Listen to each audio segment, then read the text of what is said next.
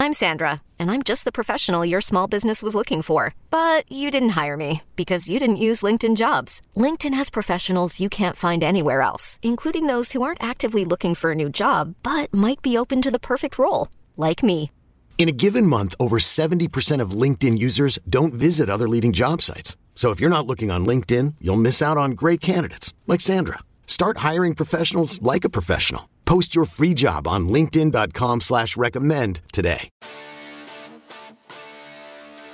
Welcome to another podcast from InsideCarolina.com, the independent voice of UNC Sports. Brought to you by JohnnyT-shirt.com, the go-to provider for all your Tar Heel gear. For Inside Carolina, I'm Taylor Vippolis, and you're listening to this podcast, which is a part of the Inside Carolina Podcast Network. So first off, thank you for being here. If you haven't already, be sure to subscribe to Inside Carolina wherever you get your podcasts or on YouTube so you never miss any of the content our team at IC puts out. It hardly takes any time, and it helps us out a great deal. Also, speaking of support, we want to support the people that support us. So that's why on this podcast, I have to remind everyone about Jimmy's Famous Seafood. The reason they wanted to sponsor this podcast is simple. They're owned by UNC fans. With the pandemic and indoor dining restricted, it's a tough time right now to be a locally owned business. So it's helping out one of our own, and at the same time, you get ridiculously good seafood at a great price, a true win-win.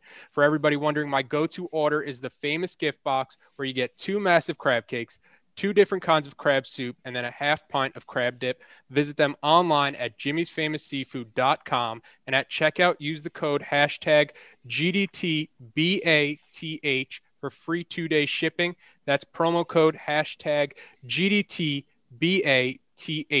All right, let's get to it. As always, I'm joined by my guy and Carolina basketball legend, Justin Jackson. Justin, since the last time we talked, Carolina goes 2-0 with 2 double-digit wins, beating NC State over the weekend and then beating a pretty good Pitt team on Tuesday night. What have been your general takeaways after watching these last 2 games specifically?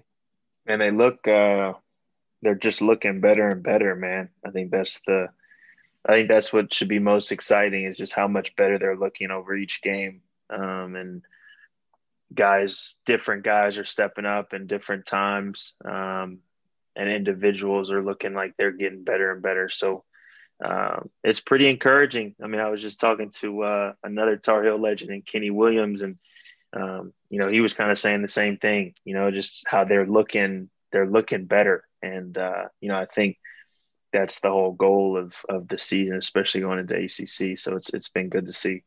In the NC State game, you had 5 scorers go for double digits, which is crazy where you have that many scoring options. How does that help a team when you do have that many people that can put the ball in the basket? Yeah, I mean, it makes it, like we've talked about in past times, like it opens things up for, kind of those guys, whether it's the guys inside or, other scorers that we have. And so, I think seeing that, it should be very encouraging, because it shows that guys can score the ball all around the team. It's not just one guy here, but it shows that guys have the potential to really be active on that side of the ball. So, I think that'll help them even more to just open up the floor even more. Looking at it from the other team's perspective, does it make it difficult at all when you do have that many scoring options to where you don't know how a team like Carolina is going to get their points, where, one night it could be Armando Bacot leading the way, another time it's Caleb Love leading the way. How is that for an opposing team?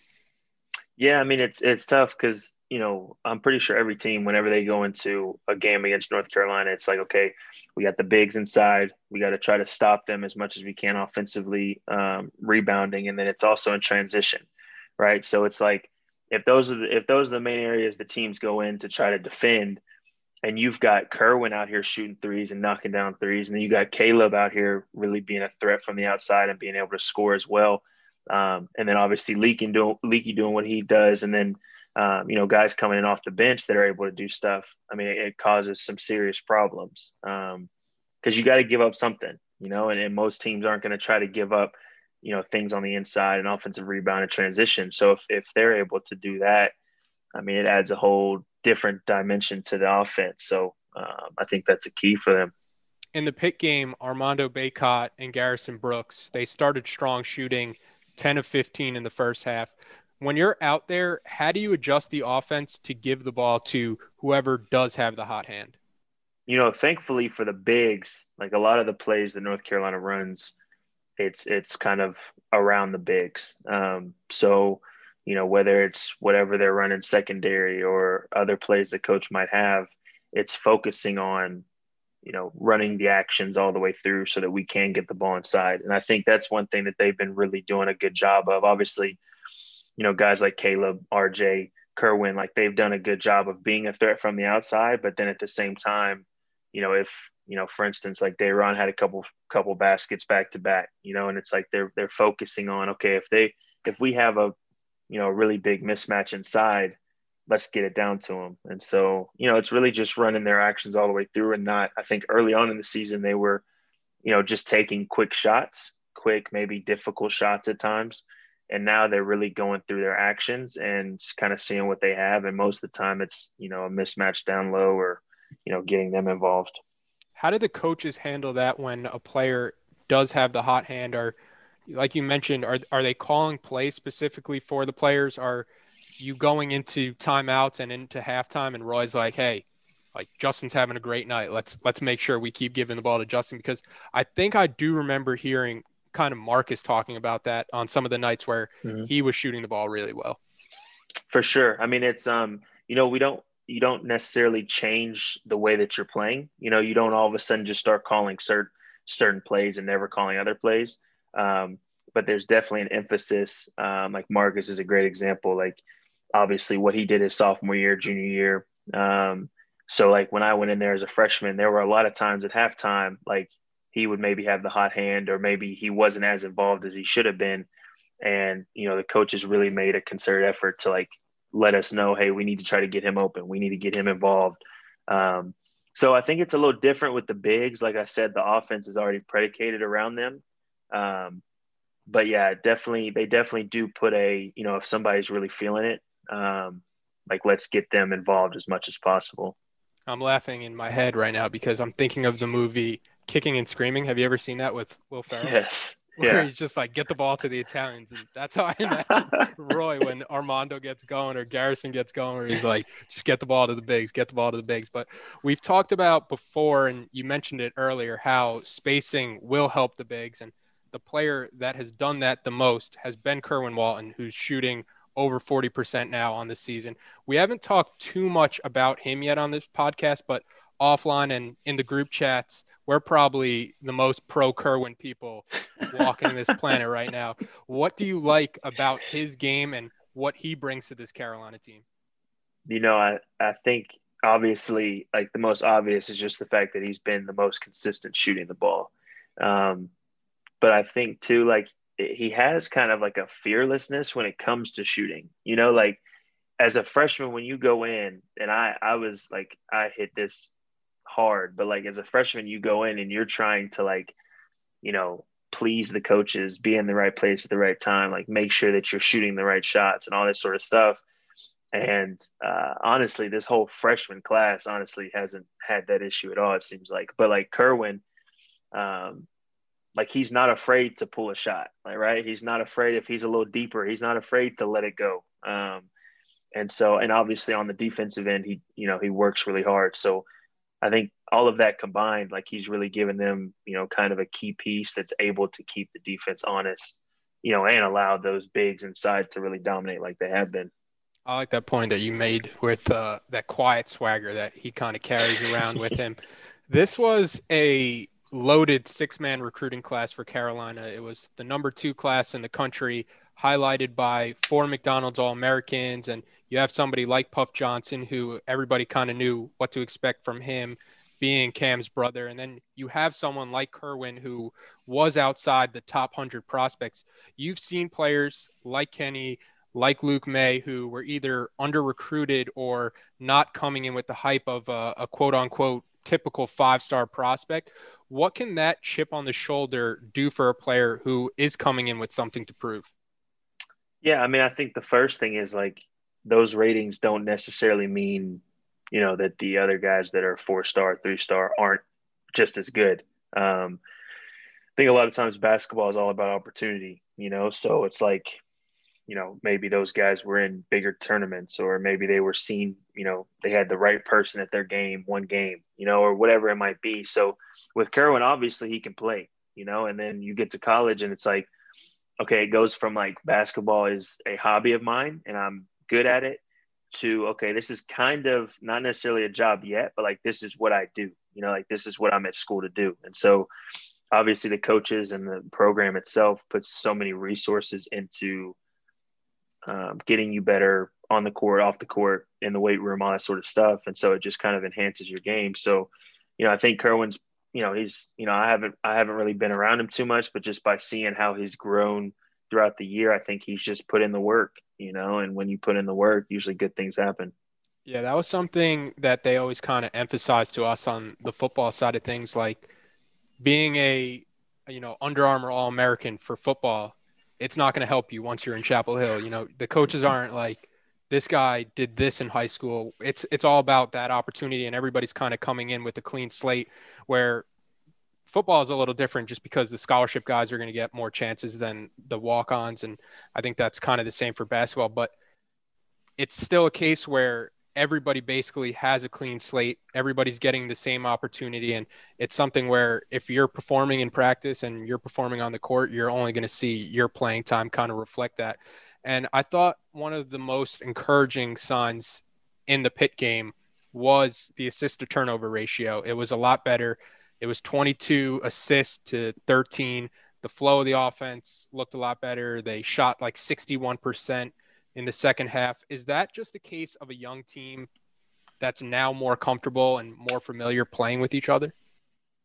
Yeah, I mean, I think it's that. I think it's, the point guards and the people that have the ball in their hand the most, them feeling more comfortable and running the offense, and kind of knowing where to be and what to do in certain situations. And I think it's just a matter of them continuing to get more comfortable. We talked about how like the offseason, they didn't have a ton of time, and obviously like preseason, they didn't have, those exhibition games and stuff like that you normally get. And so now it's like, even though we're in the ACC play, which is pretty far into the season, like you're seeing them kind of build that chemistry. You're seeing them get more comfortable with each other and know where certain guys want the ball and, how certain guys play. So, I think that's another encouraging aspect to really look at. I also thought it helped that Pitt tried to force Carolina into bad spots by pressing them, but Carolina was able to break it and get easy baskets in transition. When you're at Carolina, are you almost inviting teams to try and press you with how much you guys like to run and get up and down the court? Yeah, I mean, I think every time when I was there at school, it was very, teams didn't press us very often because of the fact, like you said, like our offense is so transition based. So like if you press us and we break it, it's like we're automatically in a transition situation. And so that's where we're most comfortable. And so it was good to see Pittsburgh. I mean, they kind of ramped up the pressure there for a little bit, and they got a few turnovers on us, but it was cool to see them kind of bounce back and then to attack from that press. And so, like I said, it's a very young team. And so it's like when all of a sudden, a team kind of ramps up the pressure and stuff, it's good to see them kind of bounce back from that and respond to that.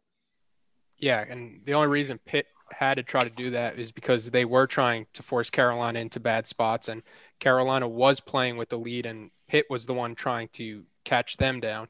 And that's another aspect I've noticed for Carolina recently is they're not playing catch up. And over the past 2 games, they've only trailed for 5.5 of the total 40 minutes. They're forcing teams to make runs, and it's obviously easier said than done, but how much easier does that make the game when you're the ones that are dictating the tempo? Yeah, I mean, it's especially in the ACC and honestly in all college basketball, but I can only speak from the ACC. Like if you get into a big enough hole against a good team, it's tough to come back. It's really hard. And so when you're in control of the lead, you're in control of a whole lot more. Like you're in control of the pace. You're in control of, offensively what plays you're running and stuff like that. You're not in a hectic mode of just trying to score, get a stop. You know what I mean? So it's like And I think that goes along with being comfortable. They're able to be more comfortable whenever they're in the lead. And so, I think that's a huge thing. And I think it honestly, it goes back to like how they start the games off as well. I think the last 2 games, they've done a good job of coming out, with a pretty good mindset from the jump. And so I think that helps them a lot too. Don't look now, Carolina starting to get hot. They've won 6 of 7 in a tough conference. What does that do for a team's confidence and validation where you're working every day to improve and now you're starting to see those results translate to wins on the court now? I mean, I think it's huge. I mean, it popped up on my phone today. Coach was jigging yesterday after the game, and dancing. So I think it gives you a different type of confidence whenever, for one, you see your coach excited after a win like that. And, y'all continue to put together wins against teams that are pretty good. I mean, they had the leading rebounder, leading scorer, and even the leading assist guy, I think, yesterday against Pittsburgh. So it's like coming out with a win against, they were a little bit older of a team and maybe a few more vets on the team, and winning that game and coming out, on the road against an ACC team like that and winning. I think it just builds your confidence even more. So we'll see. They've got a couple big games coming up. So we'll have to see, man. How would you put into words what it's like being in that locker room and then you see Roy coming through that door doing his little jig? Pure laughs, man. Pure comedy. It's but at the same time, it's like it makes you feel good, because it's like, okay, we just went out there and fought really hard and coach is celebrating that with us, but no, you're dying laughing for sure. Cause it's he's one of one when it comes to dancing, man. I'll say that. I love how Carolina has just become the dancing coach school. With you have Roy going crazy in the locker rooms at times, and then you have Mac Brown after every win, the team's telling him to do all these new types of dances and everything. So Carolina seems to have that brand on lock. But to end the podcast, the old quote is, "You're never as good as everyone tells you when you win, and you're never as bad as they say when you lose." And I think that's somewhere where this Carolina team fits in right now, where they're not this national contender and they're not as bad as people were saying they were when they were going through struggles early in the year. If you're Carolina, how do you handle this success and go into practices feeling confident, but not too confident where another team can catch you slipping on an off day? Yeah, I mean, I think it goes back to kind of what we talked about, on a previous time, like going into each and every game as if it's a game against Pittsburgh, or as if it's a game against Florida State. Not necessarily against, like it's a game, if you're going into a game against Wake Forest, who hasn't won many games, and playing down to that level, and so even though you might feel really good, and it's okay to feel really good about a win in the ACC because it's hard enough to get a win, in conference play. But at the same time, it's like, okay, you know what, now we move on and now we got to get better at the things that maybe we didn't do as well. But at the same time, being very confident and knowing, okay, you know what, we are a good team. We have good players and we know how to play with each other and we can really win some games. So it's just kind of a fine balance, honestly, and never getting, people always say the whole cliche where, never get too high, never get too low, but just trying to focus on, continuing to get better. Carolina has one game in between now and the next time we talk, and then a trip to Duke next weekend. So rest up. We have a lot to talk about next week. But Justin, thanks for getting on, and good luck this week in all your games in the NBA. I appreciate that, man. Thanks for listening to another podcast from InsideCarolina.com. Brought to you by JohnnyT-Shirt.com. Where to go for your next Tar Heel gear purchase.